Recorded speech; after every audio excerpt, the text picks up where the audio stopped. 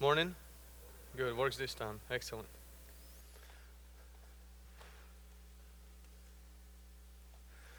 My name is Anthony Vahala, and we are lead pastor. That's um, Daniel introduced me as lead pastor. That's kind of interesting to me, at least. We're just the folks that will have a different zip code than most of you. And I have this great honor to teach God's Word this morning. If you remember, there was a guy here singing Salty Shiny. His name is David McWhite, his wife April. They have been considering and praying and then feeling that God is leading them actually to go with us to the Czech Republic. And after the first service, David said that he never felt more sure about God's call in his life. And for me, personally, it was an amazing glimpse into the future, where somebody like David will come alongside of us, and not all the folks, for the sake of gospel, handle the musical aspects of church planting, so that I don't have to do any of that.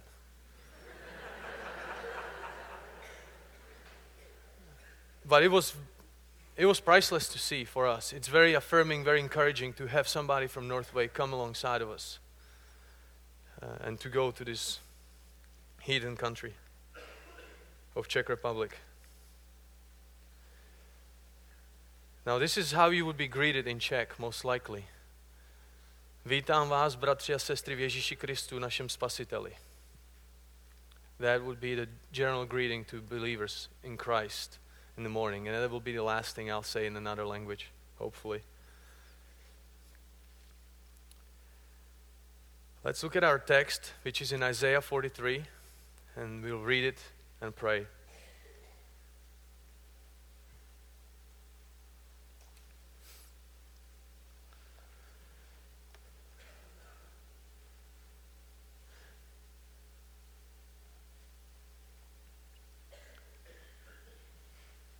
But now, thus says the Lord, He who created you, O Jacob, He who formed you, O Israel, fear not, for I have redeemed you. I have called you by name. You are mine. When you pass through the waters, I will be with you, and through the rivers, they shall not overwhelm you. When you walk through fire, you shall not be burned, and the flame shall not consume you. For I am the Lord, your God, the Holy One of Israel, your Savior. I give Egypt as your ransom, Cush and Sheba in exchange for you. Because you are precious in my eyes and honored, and I love you, I give men in return for you, peoples in exchange for you, your life. Fear not, for I am with you. I will bring you your offspring from the east, and from the west I will gather you. I will say to the north, give up, and to the south, do not withhold. Bring my sons from afar, and my daughters from the end of the earth, everyone who is called by my name, whom I created for my glory, whom I formed and made. Bring out the people who are blind yet have eyes, who are deaf yet have ears. All the nations gather together, and the peoples assemble. Who among them can declare this and show us the former things? Let them bring their witness to prove them right, and let them hear and say, it is true. You are my witnesses, declares the Lord, and my servant whom I have chosen, that you may know and believe me and understand that I am He. Before me no God was formed, nor shall there be any after me. I am the Lord, and besides me there is no Savior. I declared and saved and proclaimed when there was no strange God among you, and you are my witnesses, declares the Lord, and I am God. Also, henceforth I am He, there is none who can deliver from my hand. I work, and who can turn it back? God, we ask you now for your grace to come to us. Grace to hear, grace for me to speak your word clearly, to proclaim it, for hearts that would be open to your truth, and that we would continue in this time of worship this time worshiping through hearing and preaching of your word. God, we thank you. In Jesus' name, amen. This weekend is all about missions. As you go around, you see the posters with missionaries. And we are called to be missionaries. But ultimately, it is God who is on mission. God is on mission, and we are the extension of His gracious mission to the world. And it didn't just start with us as a church. God was on His mission from the very beginning. Soon as after the fall, God is on His mission. And for that purpose, God raised Israel, as you remember, in the Old Testament. He raised Israel to be the light to the nations around them. And they were to declare the glory of God to nations, to those who were around them. And we see some of that in the lives of Ruth, who followed Naomi. Ruth who was Moabitess. Or we see that in the harlot, Rahab, in Jericho, that followed, that feared the God of the Israelites. But something happened. The mission of Israel began to fail. And ultimately, Israel stopped being that beacon that was supposed to be. And instead, they spread darkness. What you find, Israel has failed. They were not like Gideon any longer, who would tear down the idols, who would tear down the altars of Baal. They became more like Ahab. They follow Ahab, who was a king who established idols and worshipped them. This fall was a result of idolatry. Israel was called to confront the idols of those around them. Instead, they converted to those idols. And the effects were devastating. Isaiah says that Israel became deaf and blind. And in fact, as a result, God has sent Isaiah with a message of condemnation to the people of Israel. You hear this message of deaf and blindness is going to spread among you because you have turned to idols. And we wonder, where did that come from? How is it possible? What is that language about deafness and blindness? And we find some answers in Psalm 115. And as you go through it, you see the description of the God of Israel, but also the contrast with the other gods, with the idols. And these idols, they have mouths, but they do not speak. They have eyes, but do not see. They have ears, but do not hear. Noses, but do not smell. They have hands, but do not feel. They have feet, but do not walk. And they do not make a sound in their throat. And then it says this: those who make them become like them. As Israel was turning to these idols, they were continually, increasingly becoming like these idols. I'm sure you've seen the movie Narnia, Prince Caspian, the second one. And there is one part, which is just in a movie, not in a book actually, where the kids all come up on a shore. And as they come out on the shore, they rescue that little troll, Trumpkin, and they bring him out of the boat, and there's a bear. And Lucy comes to the bear and wants to talk to him. And instead the bear turns around and just charges at her. And Trumpkin has to kill the bear with an arrow to save Lucy's life. And all the kids were just puzzled, what has happened? Edmund says, I think he was wild. And Peter would say, I don't think he could talk at all. And Trumpkin said this, he said, you're treated as a dumb animal long enough. That's what you'll become. And this is what has happened to Israel. They were following the idols for so long, they have become like them. They became spiritually deaf and spiritually blind. And the mission of God was not taking place. It is the idolatry destroyed Israel's witness to God. But we are not that much different from Israel, are we? When you look in the pages of the New Testament, you have Paul and John warning the believers, flee from idolatry. Children, keep yourself from idols. We are not that much different from the people of Israel. We are prone to look around, and instead of going after the idols, instead of confronting the idols around us, we begin to slowly convert to them. The same warning is even issued later in the book of Revelation when you find these churches being warned that if they continue in their idolatries, they will soon lose their identity in Christ. And so what we find is a very dangerous obstacle in the life of the church, and that's idolatry. I came across a speech of Christopher Wright, famous Old Testament theologian, who presented this speech as one of the biggest missionary conferences in Lausanne in Cape Town, South Africa. And he said that idolatry is the biggest obstacle to world missions.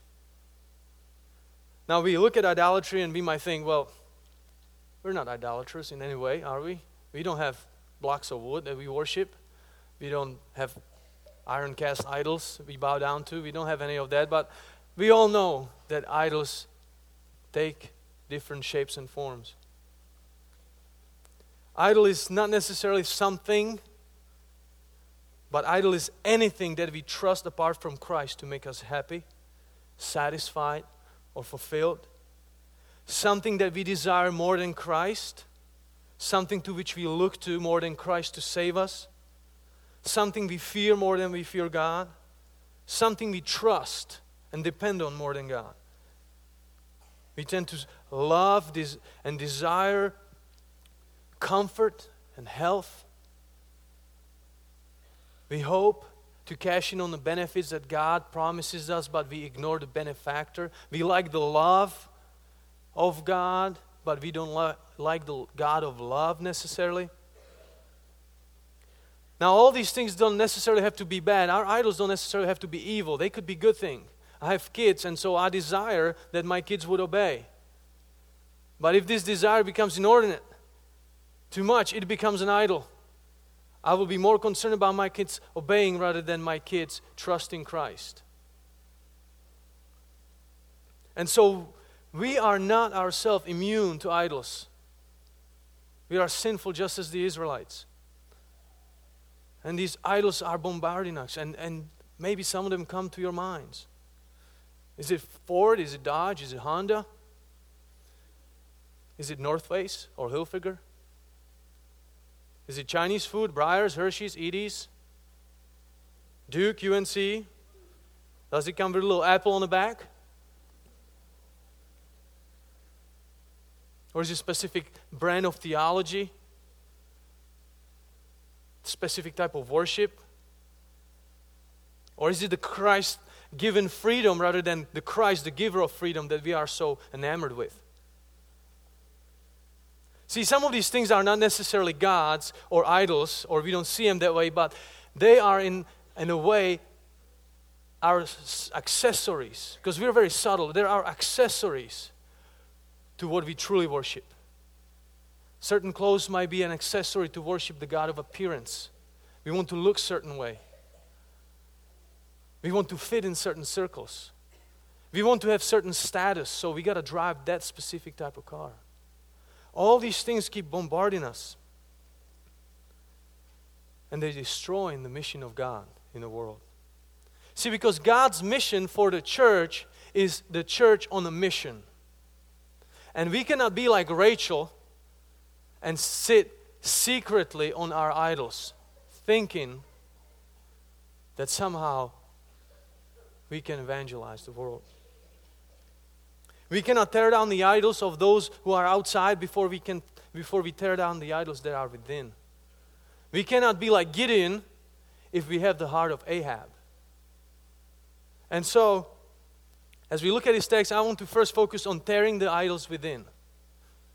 Because that will really free us then to tear the idols without. Now, if you look in our text, it's a very interesting passage. It starts with a but, which immediately should put up flags. Why is there a but? If you look through Isaiah, the picture is pretty dim. The Israelites are not doing well, and they're receiving curses. They are going to exile. They are being enslaved. And at this point, the tone changes. And God begins to promise to them. He makes these amazing promises.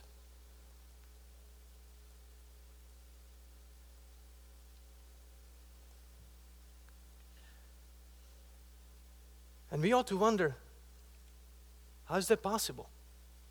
Israel has done nothing at this point to deserve these promises. There's nothing in Israel's activity as they are in exile. There's nothing they're doing that suddenly should change God's mind and say, okay, from now on, I'm going to bless you.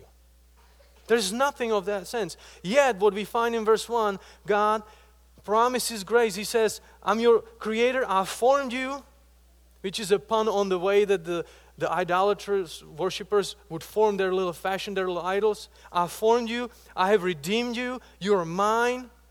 And then he, I think, alludes to the time when God has rescued Israel through the waters of Red Sea as He parted it, and as well as opening up Jordan as they went across Jordan, and even possibly to the 3 Hebrew boys who were going through the fires. All these things He's promising them. I'm Lord your God. He's talking about being their Savior, given ransom. Some translation use the word propitiation that we find in the New Testament. And then He's talking about this bright future, verses 4 through 7. And then God shows His power, showing who He is, that He is the eternal God. And He has chosen His people. And He has chosen them to know Him. He has chosen them so that you may know, in verse 10, you may know and believe me. The language that we find in the Old Testament when Abraham, who believed God, or Moses, who knew God face to face, the intimacy is promised here. And then again, God declares in verse 13 His sovereignty, His eternality, and His power. Nobody can turn things against God. He prevails, He overcomes. And a question that should be in our minds is, how is that possible?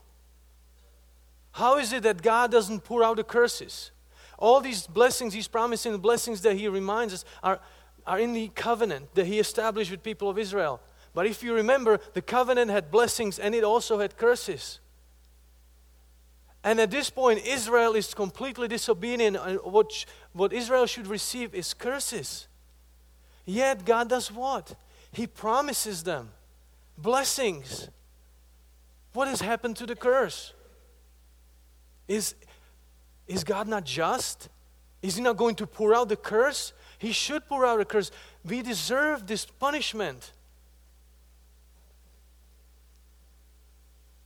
The answer is in chapter before, Isaiah 42.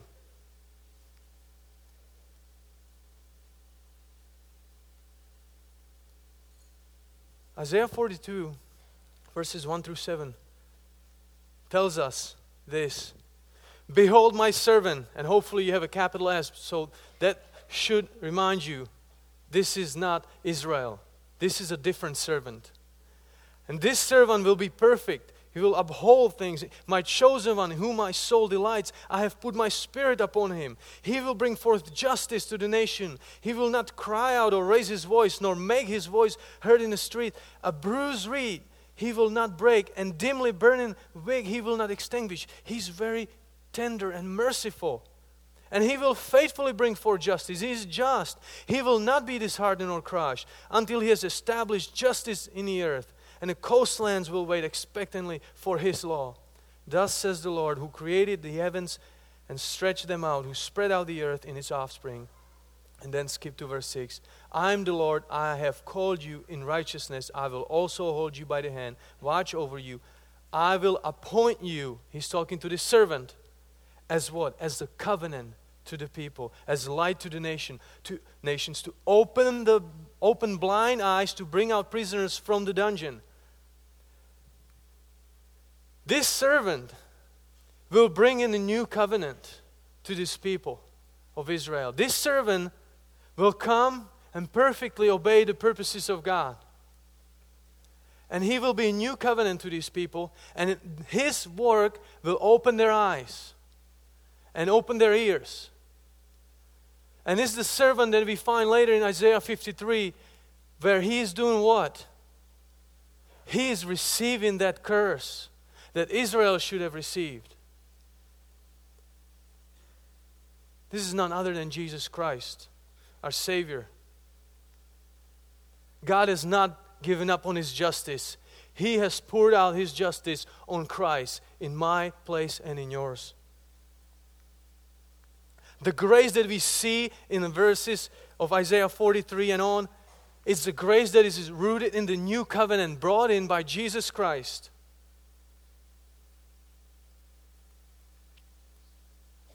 And it's the grace that enables us to destroy the idols within. See, this reversing of the idol-induced coma happens because Christ died on the cross. And that goes not for unbelievers only. When that happens to unbelievers, when their eyes are open, ears are open, we call that conversion.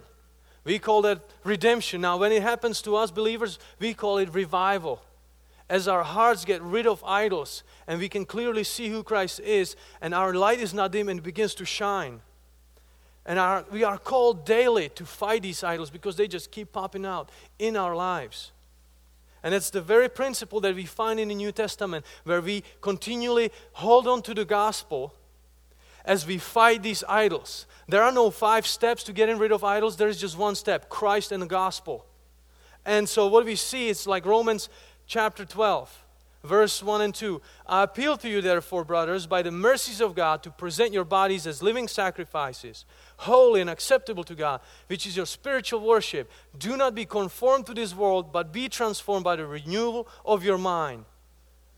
Now, Paul is calling us to be renewed, to be fighting, not conforming to the world around us. Essentially saying, fight the idols. Don't let them come in, crowd out Christ in your life. Don't let them come in, fight them. But what is the basis of this fight? Look in verse 1. By the mercies of God. It's the mercies of God that are the basis for us fighting these idols within. The mercies of God which are explained to us in full extent in chapters 1 through 11 in the book of Romans.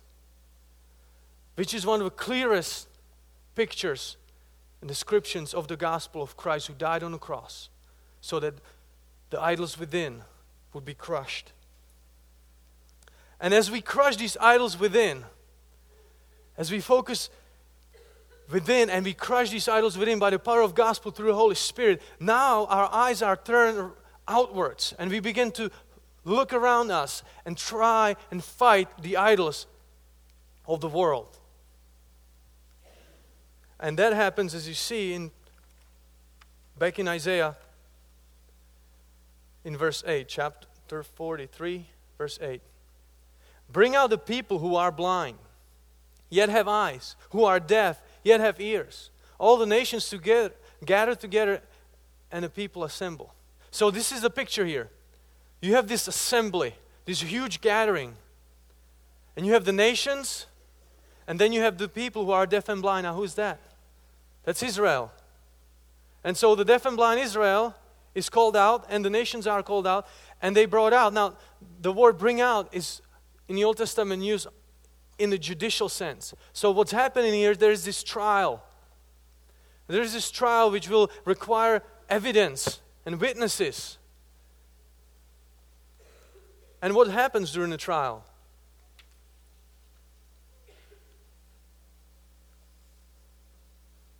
Nations don't speak. Notice that there is not one thing that the nations do. When they're called to come to bring a witness, they don't speak. Like the time on Mount Carmel when Elijah was standing, preparing the altar, and he was in contest with the prophets of Baal. And the prophets of Baal kept calling out to their false god. And when it mattered the most, what was the response of their false god? Complete silence. And then God turns in Isaiah 43, He turns to Israel. And what does He say to Israel? You are my witnesses. He turns to the deaf and to blind people in this text. And He tells them, you're going to be the people with eyes and ears and you will be my witnesses. How is that possible? It is that covenant He promised them. It is the covenant that they were looking forward to. And it's the covenant that we're looking back to. So what we have a picture of is now Israel is promised to be these great witnesses who will be purchased by this new covenant. So they will then confront the idols of the nations. And as you begin to picture this, Your mind should immediately fly to Acts chapter 1 and 2. And what do you find there? You find in chapter 1 Jesus. And Jesus has his disciples. Jesus just accomplished the covenant. He came, he died on the cross, he sealed it with his blood, he rose again. He was the perfect obedient servant who carried out God's will to a T. But not only that, he was the perfect witness who witnessed to the glory of God and the righteousness of God as he hung on a cross, as we read in Romans 3. And so this perfect God, who is the only Savior, who has identified himself over and over as God, now echoes the words that we find God speaking in Isaiah. And he turns to his disciple. He turns to all of them and he says what? He turns to us and he says what? You are my witnesses. You are the witnesses of the work that I have done on the cross. You are the witnesses. You bring forth the evidence of my work on the cross, my resurrection. What I have done. That work continues through his church, even to this day. As his redeemed, we are called to be the witnesses to Christ. We are called to look around like Paul when he was in Athens, as he's walking around and he sees all these idols and he gets really fired up inside. And his desire is to confront this situation. His desire is to tell him about this unknown God. And so as you and I live our lives, as we are looking in, slaying the idols within, we also are looking out because we have friends, family, neighbors, co-workers. They all have idols in their lives. And we are out there and we're like Gideon. And we are out there and smashing the idols. That's what we are called to do, because God is most glorified through his church as he is put on a pedestal. Not these idols, not these things that don't matter, just Christ. Now that doesn't mean we go around angry about it. We go and just kind of violently knock things over, and that's when we have to look back to the gospel and see, how did Jesus do that? Did Jesus go around that way? No, we see Christ coming in full of mercy and grace and truth, commanding us to be wise as serpents yet innocent as doves, serving to a point of dying on the cross, taking the life of the wicked people like you and me, so that we may have life, that we may be freed from these idols, allowing himself to be beaten and killed, so that we can have the gospel, that we can have Christ through the gospel. And the very things that the world calls weak, the gospel that the world calls foolish, it's the very thing that breaks the neck of idols. Not just our own, but the idols of the world. And so think about it. What are the idols in the lives of the people around you? As we're going through Czech Republic, we're preparing for this employment through going through classes at the church. Jeff Dole's leading that. And we're going through preaching manual, and there was a very interesting question that reminded me how full of idols the culture that I'm going to is. It asked the question, in the area you're going to plant a church, why don't you draw a 5-mile radius? And within that 5-mile radius, count the churches that are 15 years or older. And then do the same radius and find the churches that are, or list the churches that are 15 years and younger. Now that was a very simple math for me. This is 0. I can draw the radius even further and it's still going to be 0. Now then they ask a question, how important it is, you think, to plant a church in that area? Extremely important. There are idols everywhere. It's not the typical idols that we think and see on pictures somewhere in India. These are the idols of pleasure, power, possession, status. Idols of atheists, agnostics, pluralists. The same idols that my own parents still bow down to. And we as a church, especially on this weekend, are reminded that our mission is God's mission. The mission of God for the church is the church on a mission. Confronting the idols within and confronting the idols without. Let's pray. God, you are merciful to us. You give us precious Son who freed us from the bondage, shackles of sin,